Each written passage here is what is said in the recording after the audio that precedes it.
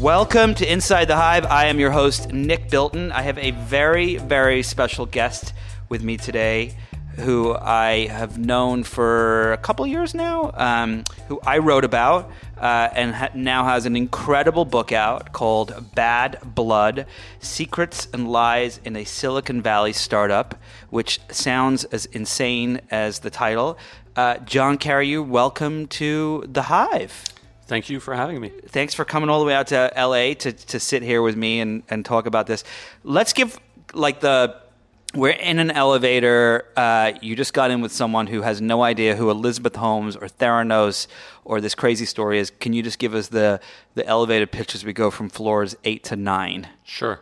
So Elizabeth Holmes is a young woman who dropped out of Stanford in 2003 with a vision that she was going to revolutionize blood testing. And she created a company called Theranos, and her conceit was that she was going to create a device that was going to test tiny samples of blood pricked from a finger and be able to run the full range of lab tests on that tiny sample. And 10 years after she founded the company, she rose to fame and started gracing the covers of magazines and went live with her technology, her fingerstick blood tests in Walgreens stores. And her company reached a valuation of $10 billion, and she had kept half of the equity. And so she was worth almost $5 billion, and she was the youngest self-made female billionaire in the world at that point. And so now comes along John Carreyrou, and you are at the Wall Street Journal as a, what's your title? I'm an investigative reporter. And covering? I had covered for most of the previous 10 years medical issues, the healthcare system, the pharmaceutical industry. I'd done a series on Medicare fraud and abuse, and so really healthcare was sort of my specialty. Really kind of difficult to understand, mundane topics. Often, yeah. Yeah. So when was the first time you saw Elizabeth Holmes on a magazine or anything?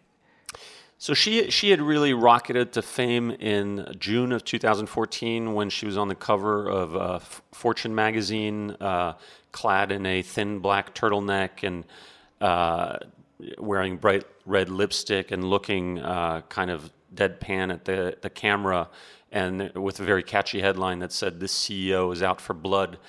I hadn't noticed her yet at that point, and she really showed up on my radar about 6 months later when Ken Auletta, the New Yorker writer, wrote a profile of her that was published in the New Yorker magazine in December of 2014. And I read that story on the subway coming back from the Journal where I work in Midtown Manhattan, heading back to Brooklyn, and there were a couple of things in that story that struck me as off. One of them was the notion that a college dropout who had basically 2 semesters of chemical engineering classes under her belt had dropped out and pioneered groundbreaking new medical science. I know, that you can do that with computers and programming and making photo sharing apps. Right. And people like Mark Zuckerberg taught themselves how to code on their dad's computer at 10 years old. But in medicine, that's not really how it works. You have to get the formal training, and then you often have to go to medical school, perhaps get a PhD, and then do years of research before you add value. Most Nobel scientists in medicine win that prize in their 60s after they've worked, almost a lifetime at what they do. So I thought that was odd. But to be fair, I probably wouldn't have done anything with it if I hadn't gotten a tip several weeks later. So it's funny, I remember reading that article and being a little, I know nothing about health reporting, but being a little slightly confused when Ken Auletta said and Ken is an amazing reporter, so it's not to diss on Ken here, but there was a paragraph in there where Ken says, well, how does the machine work? And she says, well, there's a chemical reaction that happens when you put a chemical with another piece of chemical. And it's literally like if you ask my 3-year-old, how dinner is made. It was his kind of response. Right. He called it comically vague. Yeah. And that part of the story caught my eye as well. And I thought, these are not the words of a sophisticated laboratory scientist. It sounded to me more like a high schooler describing a chemistry experiment. And so that was another one of the little nuggets in that story that struck me as odd. But again, I'm pretty certain I would not have done anything with my intuition that there was something off here if I hadn't gotten a tip. And so we're going to come back to the tip because I kind of want to get to some of the more salacious stuff first. But you get a tip and you start investigating this, and we're going to fast forward to the crumbling of Elizabeth Holmes and Theranos, and we'll come back to that moment in a bit. So today, Elizabeth Holmes, tell us where she is and what happened to the company. Amazingly, Elizabeth Holmes, even though she's been now charged with fraud by the Securities and Exchange Commission, which, by the way, called the fraud a massive one, an elaborate years-long fraud, even though she's been charged with fraud, she reached a settlement in which she neither admitted wrongdoing nor denied it, and she paid a $500,000 fine, relinquished most of her stock and her voting stake in the company, and agreed to an officer-director ban for 10 years in a public company. A lot of people think that that's a slap on the wrist and that it's not commensurate with the magnitude of the wrongdoing here. But she is still CEO of Theranos. She conceded in an email to Theranos investors about a month and a half ago that the company would likely cease to exist by summer, by August. Is she the only employee still there, or are there others? There are about 20 employees left. She laid off another 100 employees about 2 months ago, and so there are about 20 employees left, and they're sort of turning the lights off at this point. So yeah, what do those people do? What is she doing? So she, until that layoff announcement about a month and a half ago, she still had two drivers driving her around in a black Cadillac SUV, Cadillac Escalade SUV that was on the company's dime, as well as two assistants. And needless to say, a lot of employees didn't think that was appropriate anymore. She is still nominally heading this shell of a company that's about to be liquidated, and she is now telling people that she is going to start a new company. She's going to start a new company. Okay. Well, before we get to the new company, so you come across this you get this tip, and you start reporting on what's going on with this company, and things, of course, don't add up. And you publish your first story in the Wall Street Journal, and everyone remembers the story. It's this big bombshell. And there was an immediate reaction from Silicon Valley where a lot of people were like, this is total bullshit. This guy is just trying to destroy this poor woman who's working hard. At the time when that happens, what are you thinking? What's going on in your head? Are you like, did I pick the fight with the wrong person? Am I wrong? What are you thinking at that moment in time? First of all, I was in New York, so I was on the other coast, and so I didn't fully get the full picture of that reaction from Silicon Valley, and I also kept my head down because I'd received or I'd heard rumors among ex-employees of Theranos that there had just been an FDA inspection of the company, and I hadn't been able to confirm those rumors before that first piece was published. But the day that it was published, I finally made contact with an FDA source of mine who was able to confirm to me on deep background that an inspection had indeed taken place, and that the agency had taken away Theranos' little proprietary blood vial and effectively barred it from continuing to draw blood via finger prick, which was the whole point of the Theranos value proposition. And so I quickly was on deadline with that second day's story revealing that this FDA inspection had happened, and that the company was being crippled by the FDA's action. But as I was that evening, as I was standing over the shoulder of a page one editor at the Journal, Elizabeth Holmes came on the TV monitor because she had been Jim Cramer. That's right. She had been invited to sort of respond and rebut the Wall Street Journal piece on Jim Cramer's Mad Money. And so we paused what we were doing, turned up the sound on the TV, and she sort of played the part of the brilliant young tech founder who was under siege by a reporter who was in league with the entrenched industry that she was trying to disrupt. And I can't remember her exact words, but it was something about how... I remember because, so for people that don't know anything about Elizabeth Holmes took on a persona halfway through running this company that was a Steve Jobs-like persona, where she wore a black turtleneck and had her hair dyed a different color and so on. And she actually, as most wannabe Steve Jobsian people in the Valley do, she would quote him from time to time. And the first thing she said on Cramer was actually a quote that she took from Steve Jobs, which was, sometimes they praise you and sometimes they come after you and whatever. So this is where you and I meet, right? So I see this story happening, and again, had seen all these articles all over the tech press about praising her. And I remember the first time I saw her speak, and I remember leaning over to the person sitting next to me and saying, it was actually a guy, a producer in Hollywood, and saying that she's so full of shit. There's something about her story that doesn't add up. I didn't know what it was, obviously. But I did a piece for Vanity Fair about you doing this story and how the tech press had completely missed it, how they had just, believe this person, written about her and so on.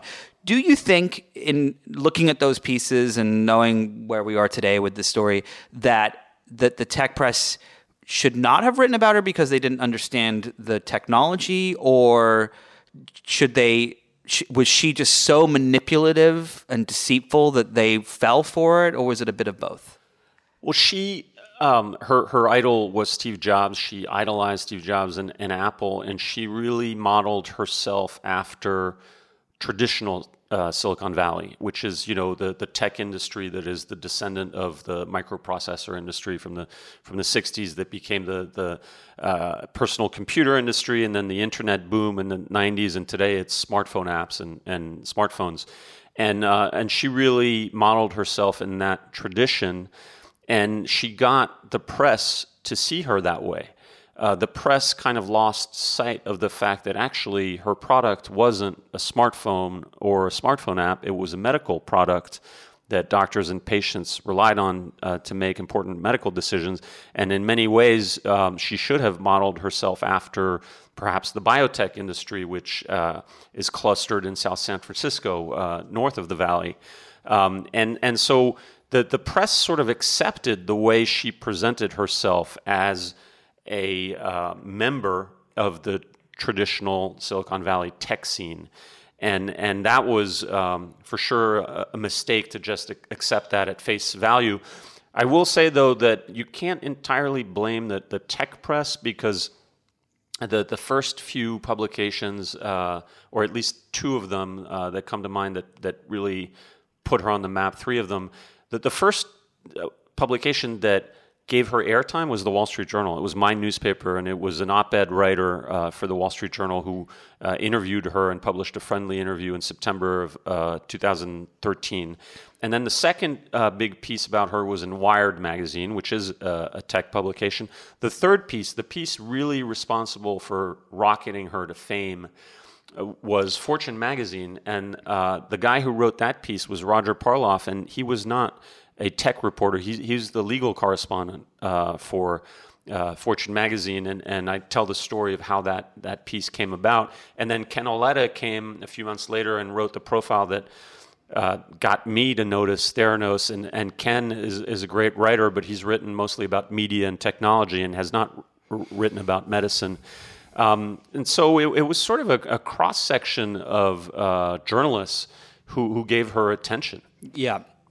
When you look at the story, so let's just go through some quick beats here. About, in your book, you talk about some of the crazy things she did that were just unbelievably deceitful and lying.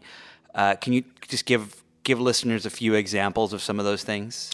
Well, the prologue of the book is about a scene that takes place in November 2016 where the chief financial officer of Theranos finds out that the demos that they've been holding for investors, for prospective investors at the company's offices are bogus, that they're not real, and that the blood test results that the investors are given at the end of those demos are pre-recorded. And when he finds this out, his jaw sort of drops because he was under the impression that these demos were real, and he was certainly giving the investors that he was bringing around that impression too. And so he goes to her office, to Elizabeth's office, and confronts her and says, we really can't do this anymore. We if the demos aren't fully real, we have to stop.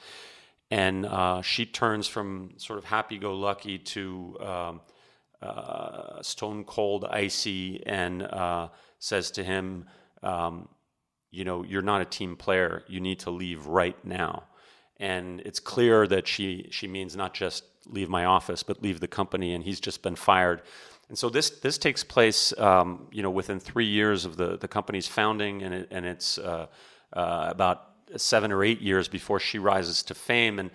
And my point in bringing it up is that it illustrates that she was behaving unethically from a very early stage in the company, and that then the bright red lines that she crossed got worse because back then the company was still in research and development mode, and the blood, she hadn't commercialized the blood tests, and so patients' lives weren't at stake yet.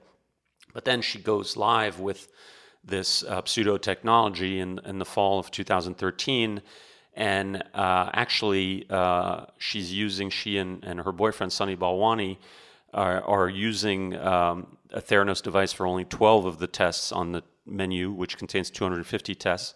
And so the 238 other tests are run on commercial analyzers made by third parties, except they're not being run the way those manufacturers would like you to run them. They've modified them, and in particular, they're diluting the tiny fingerstick samples to create more volume so that these commercial analyzers can test the blood. And that alteration of the blood by diluting it causes all sorts of problems and leads to unreliable results. Did anyone die as a result of her deceit? I don't know the answer to that question. It's very hard to establish a correlation between a blood test result and a health outcome. What I do know is that a dozen patients have sued Theranos for consumer fraud, and they allege medical battery, and that's a putative class action that's winding its way through a federal court in Arizona. I also know that the company voided or corrected nearly 1 million blood test results, and I also know from ex-Theranos employees that the last laboratory director that Theranos had, who just recently left the company as part of the last round of layoffs, was arguing for every single blood test that Theranos ever returned to a patient to be voided. Wow. Because the quality control and the state of the lab were so bad that he argued we should just void everything. And so he was arguing for basically nearly 8 million blood test results to be voided. The company has only voided about 1 million. So Elizabeth Holmes is when you look back from today back to when this all started, is essentially a serial liar. There's the story. Tell the story of the Walgreens with the fire alarm. Oh, well, that's a story that it didn't happen to me, for one, and I learned about it after I'd actually finished my book. I learned about it through Twitter when I saw a piece written in the first person by a reporter who at the time had been working for NPR, and she started digging into Theranos a little bit and wanting to do a story on the company a while. I think it was a good 6 months before I ever started digging into the company. And she went, as part of her reporting, to visit the Walgreens store, I think it was in Palo Alto, and started asking patients questions. And some of the patients were getting venous draws, which is the the medical term for when you draw blood the traditional way, meaning with a hypodermic needle, drawing the tubes of blood. And she was not understanding why these patients weren't getting the vaunted finger stick test. And so as she asked more and more questions, suddenly the fire alarm went off in the Walgreens, and everyone had to evacuate. And in hindsight, as she recounted in her piece recently, she suspects that perhaps someone from Theranos did that to sort of stop her from asking more questions and doing the story. What's the craziest Elizabeth Holmes story that you discovered in your reporting? Well, I mean, the most personally shocking to me was when she went to our conference, the Wall Street Journal's tech conference in Laguna Beach, about 10 days after my first story was published. And she did a Q&A with the journal's tech editor and proceeded to lie again and again. And that was stunning to me because she was in front of an audience, in front of a public audience, and it was also being streamed live on the Wall Street Journal website. And her lies in that interview were demonstrably false, and you could easily prove it. And regulators and investigators for the SEC have since shown that those lies that those were lies. I mean, one of them was she went on for about 30 seconds about how Theranos absolutely did not dilute fingerstick samples before running them on commercial analyzers. And that lie was so egregious that one of my sources, who was an ex-laboratory director at Theranos, texted me as she uttered it and said, "Can you believe she just said that?" So seeing her lie live on the computer screen was something else. It was really stunning. You're listening to Inside the Hive with Nick Bilton. Let's take a break from all these lies and deceit in Silicon Valley for 1 second to talk about one of our sponsors, OneBlade. If you've ever had a professional shave from the barbershop, you know how it can change not only how you look, but also how you feel. It gives you that baby smooth skin and the confidence of knowing you look great. Now you can get that same barbershop feeling at home with the OneBlade razor. I got one last week and have shaved with it, and it feels like one of those $100 shaves you get in a fancy barbershop, except you're doing it at home by yourself. It's incredible. OneBlade will give you the best shave of your life with no razor burn or ingrowing hairs, and I can attest to that because usually when I shave, I get both things. They have this product that has been obsessively engineered to be the perfect weight and the finest materials, such as their ultra-high-grade German stainless steel. Each one is hand-assembled and serial numbered, and every OneBlade is backed with a full 60-day money-back guarantee and lifetime warranty. So if you want to get one of these, or you want to get one for your father for Father's Day, go to this URL, onebladeshave.com/hive. That's ONE, bladeshave.com/hive. That's HIVE. And for Father's Day, you'll receive a free Yeti Rambler. It's one of those really cool coffee mugs with each razor blade purchase. Once again, go to onebladeshave.com/hive. Do you think so? It's one thing for someone to lie about, the number of downloads on their dating app, which I've experienced from my own reporting, and about, how good their photo filters are, or how many people even, you could even go to Zuckerberg not being honest in front of Congress about the privacy settings and things. But it's a whole nother thing when you have 8 million people getting their blood tested and their entire lives depend on these results being accurate. This is the question that I'm sure you get asked all the time, and it's the question I get asked all the time in relation to this story is, do you think that she is a sociopath? So at the end of my book, in the epilogue, I say that, a sociopath is described as someone with no conscience. And I also say I'm going to leave it to the professional psychologist to decide whether Holmes fits the clinical profile. I think she absolutely has sociopathic tendencies, and one of those tendencies is pathological lying. It's I believe this is a woman who started telling small lies soon after she dropped out of Stanford when she founded her company, and the lies became bigger and bigger. That the gap between what she promised investors and where the technology was became giant.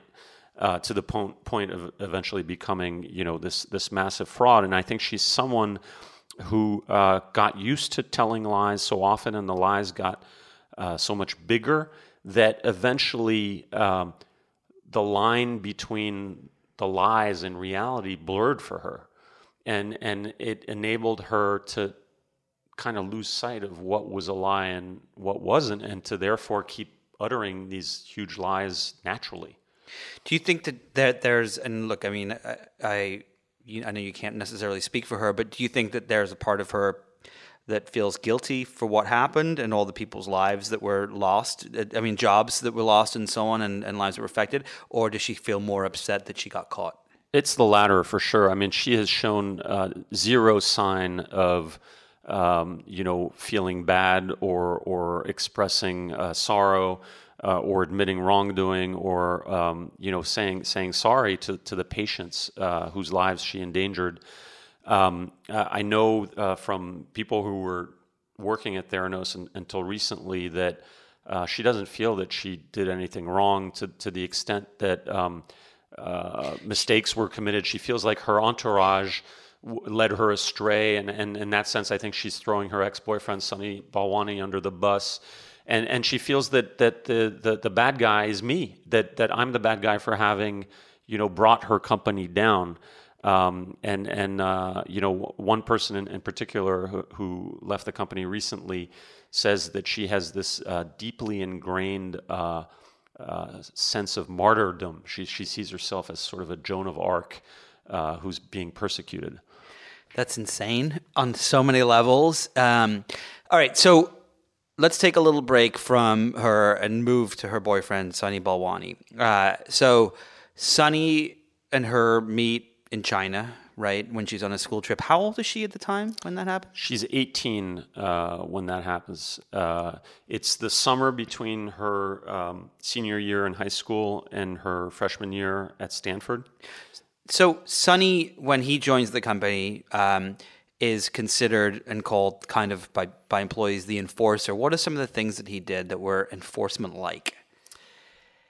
He was incredibly arrogant and told people that, he could read a book about, say, lab testing and 2 days later do their jobs, better than they did them. Combined with this arrogance and this hubris, he was very intimidating in his demeanor, threatening, and paranoid about Theranos' supposed technological advances and trade secrets leaking out. And he also fired people, anyone who started expressing concerns or qualms. He fired people so often that it gave rise to a new expression. When someone was suddenly no longer appearing at the office, people surmised that Sunny had fired them, and they would say Sunny disappeared so-and-so. Sounds very mafioso-like. Right. And then, in addition to Sunny, it must be said that there was also David Boies, the famous lawyer who was Theranos' outside counsel starting in 2011. And he was like a scarecrow for employees because they figured that if they started raising questions to the board or internally to her or Sunny, or after they left the company, if they went to the press or to regulators, that the company would come after them, and that David Boies, this feared litigator, perhaps our country's most famous attorney, would be the one coming after them. And Boies came after you when you were writing your first story. Was he in on the lies? Did he know that it was all made up, or did he not? I don't know the answer to that question. I suspect that he did not. Or at least that he had a very cursory and partial understanding of what was going on in the Theranos clinical lab. I don't think he realized that when I first started interacting with him, and he came to our offices at the Journal in June 2015, and with his associates from Boies Schiller and Heather King, who was an ex-Boies Schiller attorney who had just become general counsel of Theranos, and when they acted very aggressively toward us, essentially, threatening us with litigation. I don't think he knew the extent of the shenanigans in the lab at that point. The thing that I have such a hard time understanding is that there are, at one point in time, close to 1,000 employees there. That's right. And it, if I work for a company, at Vanity Fair, there are a few dozen people. Like if one person is stealing something or making something up, or it would take about a few days for everyone to know what was going on, especially if everyone's job relied on that person and vice versa. It was also intertwined. You've got a company at Theranos where you have the lab results and the blood testing and all these things that are so intertwined. Do these 1,000 employees not know what's going on? A lot of them didn't know, and Elizabeth and Sonny really kind of kept the company, or the different parts of the company, compartmentalized in silos. And the headquarters, the different parts of the headquarters building in Palo Alto, you needed key cards to get into certain parts, and you certainly needed key cards. In fact, in the last iteration of the lab in Newark, California, which was where Theranos' big manufacturing facility was located across San Francisco Bay, you had to be an authorized employee of the lab, and to enter the lab, you had to have your you put your fingers against the fingerprint scanner. So no one who was not a lab employee was allowed to go near the lab. And so tons of employees, when my first story came out, I would say a majority of the company didn't realize that what I was reporting was true because they hadn't been allowed near that lab, and they didn't know that the Edison machine only was used for a handful of tests, and that Theranos had hacked these Siemens machines and modified them to accommodate small samples. This is the point where when I wrote the piece about you and Theranos and Elizabeth Holmes in the magazine, and the lead of the piece, which is I think maybe my favorite part of the story, because I get to say the words I'm about to say, is that your piece comes out and Elizabeth Holmes and Balwani call an all-hands meeting in the cafeteria, and they talk about how the piece was bullshit and made up. And it's Balwani, I believe, if you correct me if I'm wrong, who starts a chant where he says, "Fuck you, Carreyrou," and then everyone starts chanting, "Fuck you, Carreyrou." And actually, there was a history and a pattern of chanting "fuck you" at Theranos. It had happened several times before. The previous time it had been 3 months before, when Theranos had gotten good news from the FDA, which was that its herpes test off a fingerstick sample had been approved by the agency. And Elizabeth and Sonny were very proud and defiant during that meeting in the cafeteria in July of 2015. And at the end of the meeting, Sonny led employees in a "fuck you" chant. And at that point, the "fuck you" chant had been directed at LabCorp and Quest, the dominant players in the lab industry, and it was sort of Sonny and Elizabeth's way of thumbing their nose at the competition. When my piece came out 3 months later, and the "fuck you" chant was chanted again, the version of the story that I was told is that a senior hardware engineer asked Sonny to lead them in a chant without specifying what the chant was, and of course everyone knew what he was talking about, and Sonny was happy to do so, and at that point they started directing the "fuck you" at me. And then they made as the reporting continued, they made a video game, a Space Invaders video game with your head as one of the invaders you had to kill. Was that right? That's right. And so the Theranos employee who programmed that game and actually sent me a copy recently wanted me in media interviews, if it came up, to specify that Sonny and Elizabeth weren't a part of it, that they hadn't ordered him to do it, that he did it of his own initiative. And this was back in the spring of 2016, when he and many other employees still felt that my reporting was wrong, that I was a journalist who was just bent on bringing this company down. And they had a party during Memorial Day week, and he created this game to sort of boost the morale of his colleagues in Newark, California. And so it's a version of the Atari game Space Invaders, where you have my head that falls from the top of the screen. So I'm the invader, and then you have the machine gun at the bottom that is the mini lab, the Theranos blood testing device, or at least the last version of it. And then the mini lab is spewing these bullets, and the bullets are the nanotainers, the little blood vials that Theranos used to collect fingerstick blood. While I'm sure that Sonny Balwani and Elizabeth Holmes didn't tell the employee to make it, I'm sure they found a lot of glee in seeing it being made. Well, I think in a way it spoke to how they treated dissent, and how they coached their workforce to treat dissent. They were always right, and any doubts emitted were seeded by competitors or people who were out to get them. It was sort of an us versus them mentality at all times.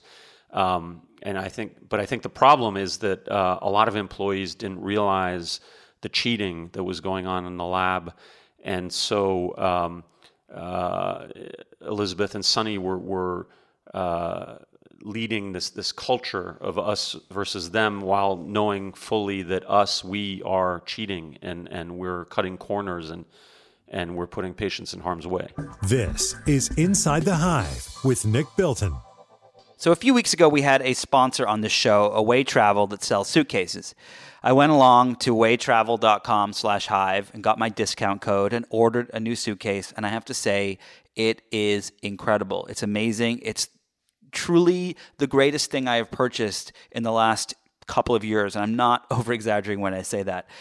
Sure, you're probably saying to yourself, wait, I have a suitcase. How good could a new suitcase be? You have no idea. One of the things that they're able to do is they're able to cut costs by cutting out the middleman, because they sell directly to you on the interwebs.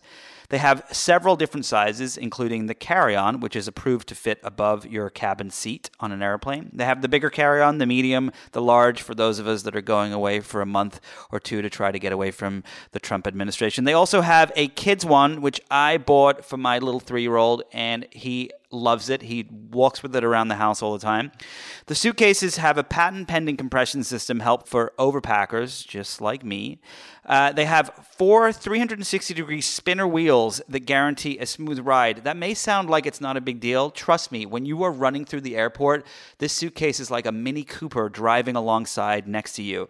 You can push it, you can pull it, you can twizzle it. The best part of these suitcases is that they have a built-in cell phone charger to charge your phones, your tablets, your Kindles, whatever it is. You can charge your phone 5 times on one single charge of this little suitcase charger thingamajig. I was in D.C. last week, and I found myself rushing through the airport with my phone almost dead. I felt like I was James Bond with some secret MI6 gadget that no one else had. They give you a 100-day trial, so you can live with the suitcase, vibe with it, travel with it, Instagram it, whatever you want. And if you don't like it, you'll be able to return it for a full refund. But I can assure you that you will love it. Right now, Away Travel is offering a special discount for listeners of Inside the Hive. You get $20 off a suitcase when you visit awaytravel.com/hive and use the promo code HIVE during your checkout. Once again, you get $20 off your suitcase when you visit awaytravel.com/hive and use the promo code HIVE. There are so many to choose from. They come in all different shapes and sizes, all different materials, and you can charge your devices on the go. Once again, $20 off awaytravel.com/hive. When you kind of look back at all of the reporting and these stories of the video games and the chants and the lying on stage and on TV and everything, which part of the story would you say is the most jaw-dropping, and which part of the story, it's a 2-part question, would you say for you, when you were kind of back doing all this reporting, there was the moment where you were just like, holy shit? I mean, I think one of the most egregious episodes for sure was when Tyler Schultz, who was one of my confidential sources, and for those who haven't followed the Theranos saga, he was the grandson of George Schultz, the famous former Secretary of State. during the Reagan administration, who crafted the Reagan administration's foreign policy and is credited by many with essentially winning the Cold War. He's in his 90s now, but he remains a very well-respected figure in Republican circles. And he happens to live right off the Stanford campus, and he's always been passionate about science and was introduced to Elizabeth in 2011, joined her board, and became one of her biggest champions. And his grandson came to work at Theranos for 8 months in late 2013 and early 2014, and became convinced that the company was committing fraud and tried to alert his grandfather to it. His grandfather wouldn't believe him, so he had ended up leaving. And then a year later, when I started poking around, he and I made contact, and he became one of my confidential sources. And when I started confronting Theranos with what I'd uncovered in my reporting in the spring of 2015, they started counterattacking. And one of the things they did is they ambushed Tyler at his grandfather George's house with 2 Boies Schiller Flexner lawyers who were hiding upstairs, and who proceeded to come down. And one of them in particular, by the name of Mike Brill, really was very aggressive and kind of like an attack dog, telling Tyler that he knew that he was a source of mine, and that he had to admit it, and that he had to sign documents, recanting, and Tyler had to withstand this enormous pressure in the presence of his own grandfather and his step-grandmother. And there was another scene again at the house the next morning, and these attorneys were acting at Elizabeth Holmes's behest. She was absolutely aware of what was going on, because after the confrontation that evening, when George Schultz finally ushered those 2 lawyers out of his house, he called her, and he said, "That's not what we'd agreed upon. We'd agreed that Tyler would just be presented with a short statement reiterating that he would abide by his confidentiality obligations, and instead you essentially ambushed him with these very aggressive lawyers." And so Elizabeth fully knew what was going. Not only did she know what was going on, she directed these lawyers to behave the way they did. Thankfully for me, Tyler got legal representation and then continued to endure many more months of pressure and threats. At one point, I learned that one of the lawyers, Mike Brill, threatened to bankrupt his entire family if he didn't sign the documents that Theranos wanted him to sign. Tyler never caved, and in large part thanks to him, I was able to go to press with my investigation in October 2015. Did Tyler and his grandfather make up, or? So I'm going to be a little coy, but a good source of mine tells me that recently there was a gathering at the Schultz household at George Schultz's house, and that George told members of the family he had read the SEC charges and had discovered the magnitude of the lies and of the deception, and that he'd had no idea that any of this was going on, and that he now realized that Tyler had been right all along, and he said that Tyler was a hero. When you think about the board, this was, to me, I remember when I first read your story and looked at the board and totally scratched my head. It was a dozen white men, all incredibly successful in their time, Henry Kissinger and so on. Would they, when I think about those Jim people... Mattis, our current Secretary of Defense. Jim Mattis, yeah. Sam Nunn, Bill Frist, William Perry, Secretary of Defense under Clinton, George Schultz, Admiral Roughhead. These are not... they're smart guys. I mean, among the smartest. Was the wool being pulled over their eyes too, or were they just not asking the right questions? Did they just believe everything she told them? Are they guilty here too? I mean, the wool was being pulled over their eyes. They had no expertise whatsoever in medicine or laboratory science. And that was intentional on her part. That was intentional on Elizabeth's part. She recruited she was after two things. She was after people who wouldn't be able to ask the right questions that, would ferret out that she was lying, but she was also after their credibility. And these were all, former statesmen or military commanders with unbelievable resumes. And so she was looking for the credibility that came with their reputations. And it worked because, some investors like the San Francisco hedge fund Partner Fund Management, which invested $96.1 million in Theranos in early 2014, they tried to do some due diligence and they were outright lied to. And so the lies, led them astray. But it must also be said that they were impressed by the makeup of this board. They thought, these larger-than-life figures, how could anything untoward be going on at a Silicon Valley startup with that kind of a sterling board? Not to mention the fact that guarding the shop is, the country's most famous attorney, David Boies. One of my sources, back when I did the magazine piece, had said that Elizabeth knew how to work these older men in a way that was pretty impressive. What did she do? Well, this is sort of a controversial topic nowadays amid the Me Too movement, but it's undeniable that her marks, again and again, were older men. It started with Channing Robertson, her Stanford Engineering School professor, who she persuaded to back her when she founded Theranos in late 2003, early 2004, and who joined the board of the company, accompanied her to pitches with VCs. Then she charmed Donald L. Lucas, who was a pretty famous venture capitalist who, among other things, groomed Larry Ellison and helped him take Oracle public in the 80s. Then he started developing Alzheimer's disease in 2010, 2011, at which point she met George Shultz, and she wrapped George around her finger.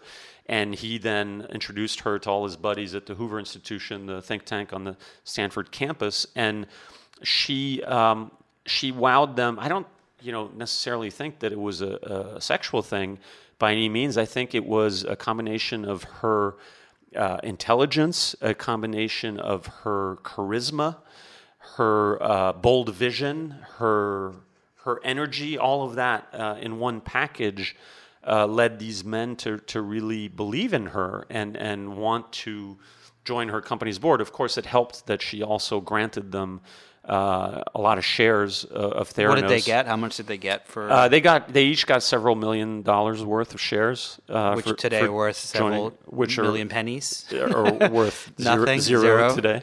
Yep. I'm going to go back to this because I still can't get my head around it. When she's lying to all these people, and she at the same time thinks that she is like a Joan of Arc martyr, how does she reconcile those two things? It's so hard for me to understand someone who is out there literally blatantly lying, and yet she thinks that she's the victim.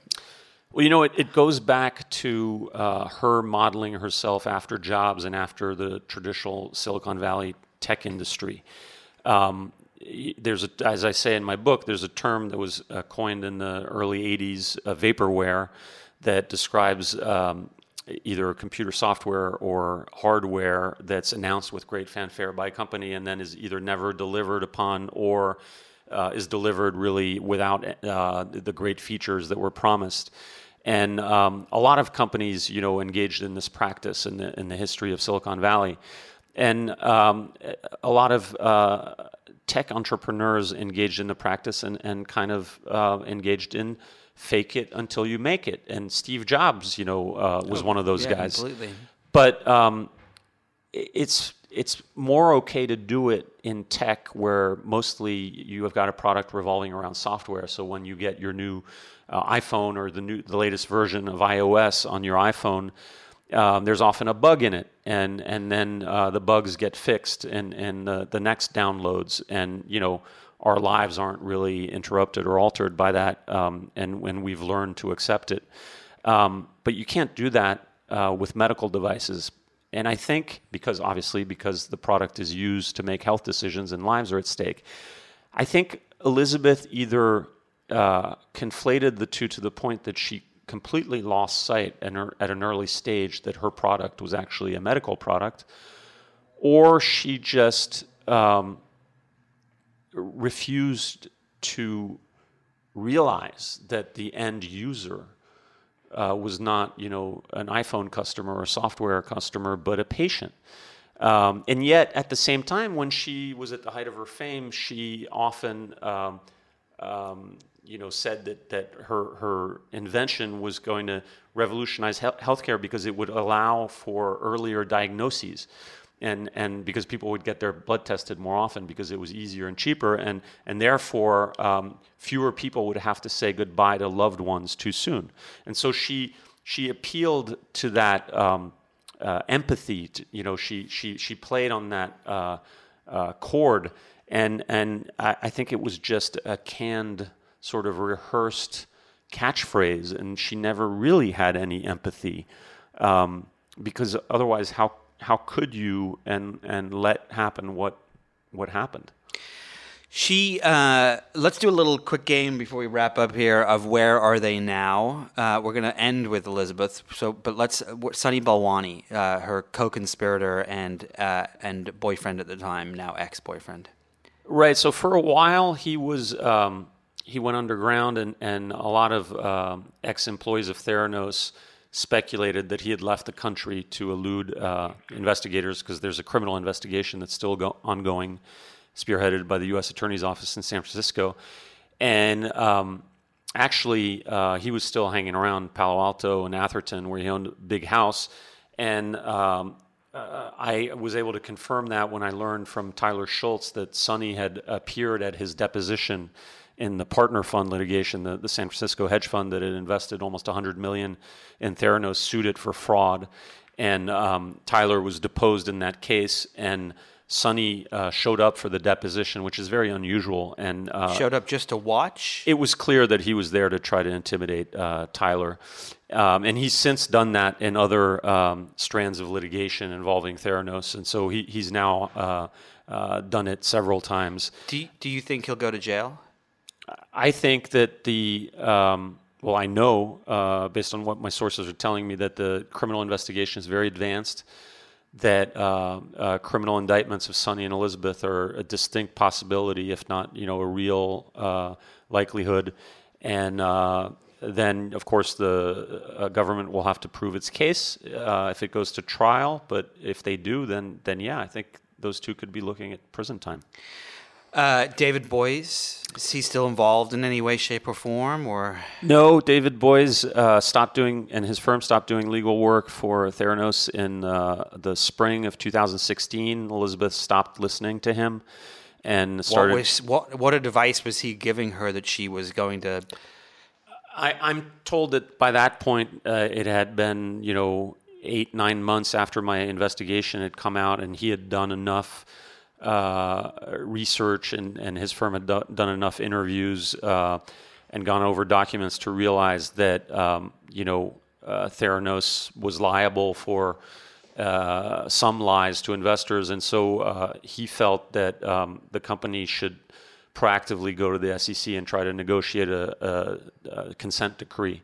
But Elizabeth Holmes at that point had stopped listening to him and had hired a new law firm, Wilmer Hale, which replaced Boies Schiller Flexner, and that is actually still the main law firm that today Theranos is using.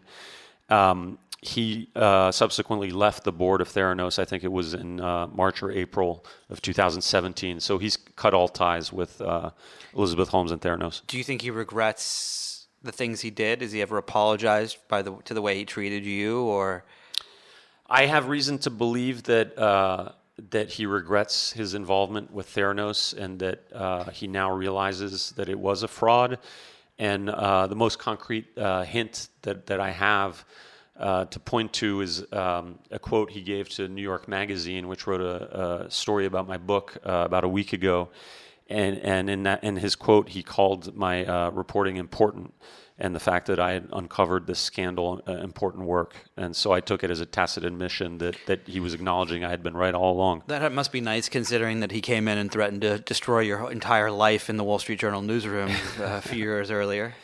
It was vindicating. And in the other part of his quote, he said that I was over-dramatizing in my book the events. And I can tell you that I didn't over-dramatize anything. I don't believe you over-dramatized a single solitary word. I told it exactly as it happened.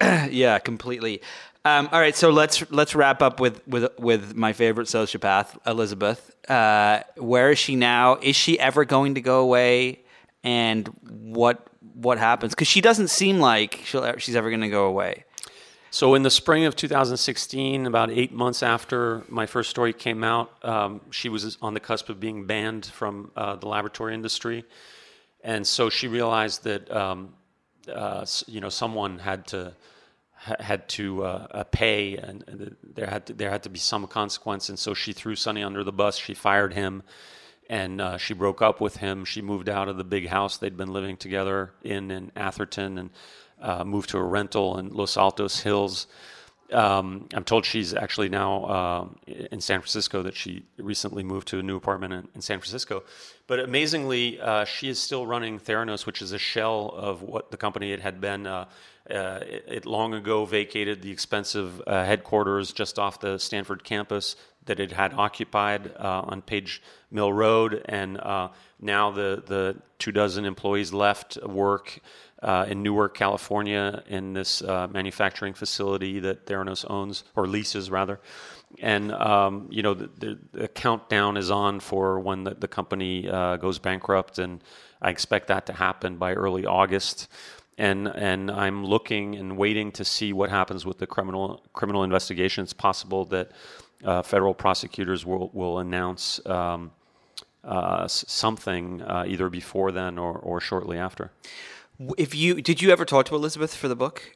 No, I tried sporadically. I obviously, before we ever published my first story, I tried to speak to her for 5.5 months before we went to press with that story, and then again sporadically went back and asked for interviews. She always denied me an interview, and in the fall of 2016, when I went on book leave, I tried again, and she just wouldn't grant me an interview. So last two questions. One is, when you think about her and the lies and the way she kind of came after you, and the way she treated her employees and the patients and so on, do you get angry?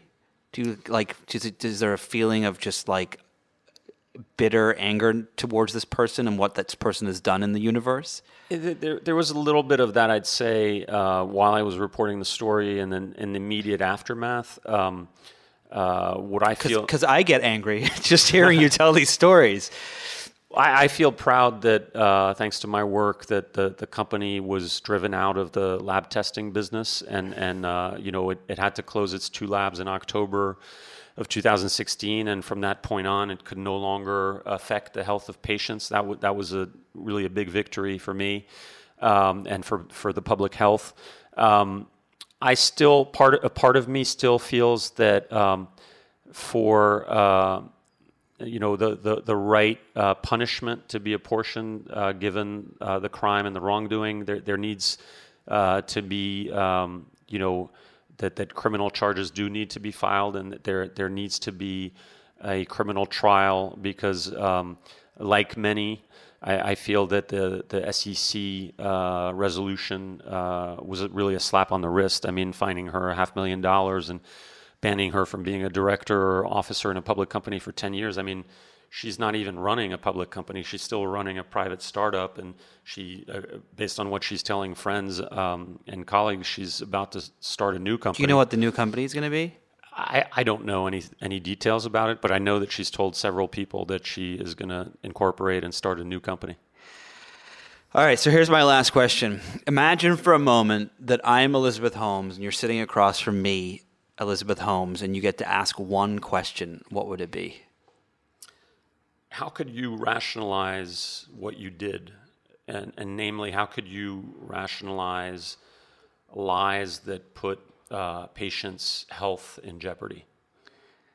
And her response would be, "What are you talking about? I didn't do anything." John, it's been fascinating as always. I encourage everyone to read the book. It reads like a murder mystery thriller. You can't put it down once you pick it up. The title is Bad Blood: Secrets and Lies in a Silicon Valley Startup. John, where can people find you on the internets?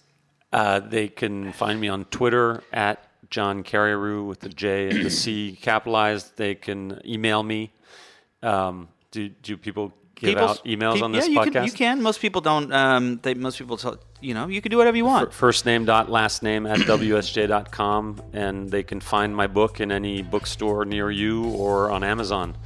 Or BarnesandNoble.com or wherever you like. It is a great book. It's really, really a fascinating read. Just going to wrap up here. Thank you to my guest, John Carreyrou, and, of course, to John Kelly, my editor of Vanity Fair. If you enjoyed this conversation, be sure to listen and subscribe to other great episodes of Inside the Hive with Nick Bilton. You can find these on Apple Podcasts, Google Play, or anywhere you get your podcasts. And don't forget to leave a review while you're there. Will you tell these people to leave a review?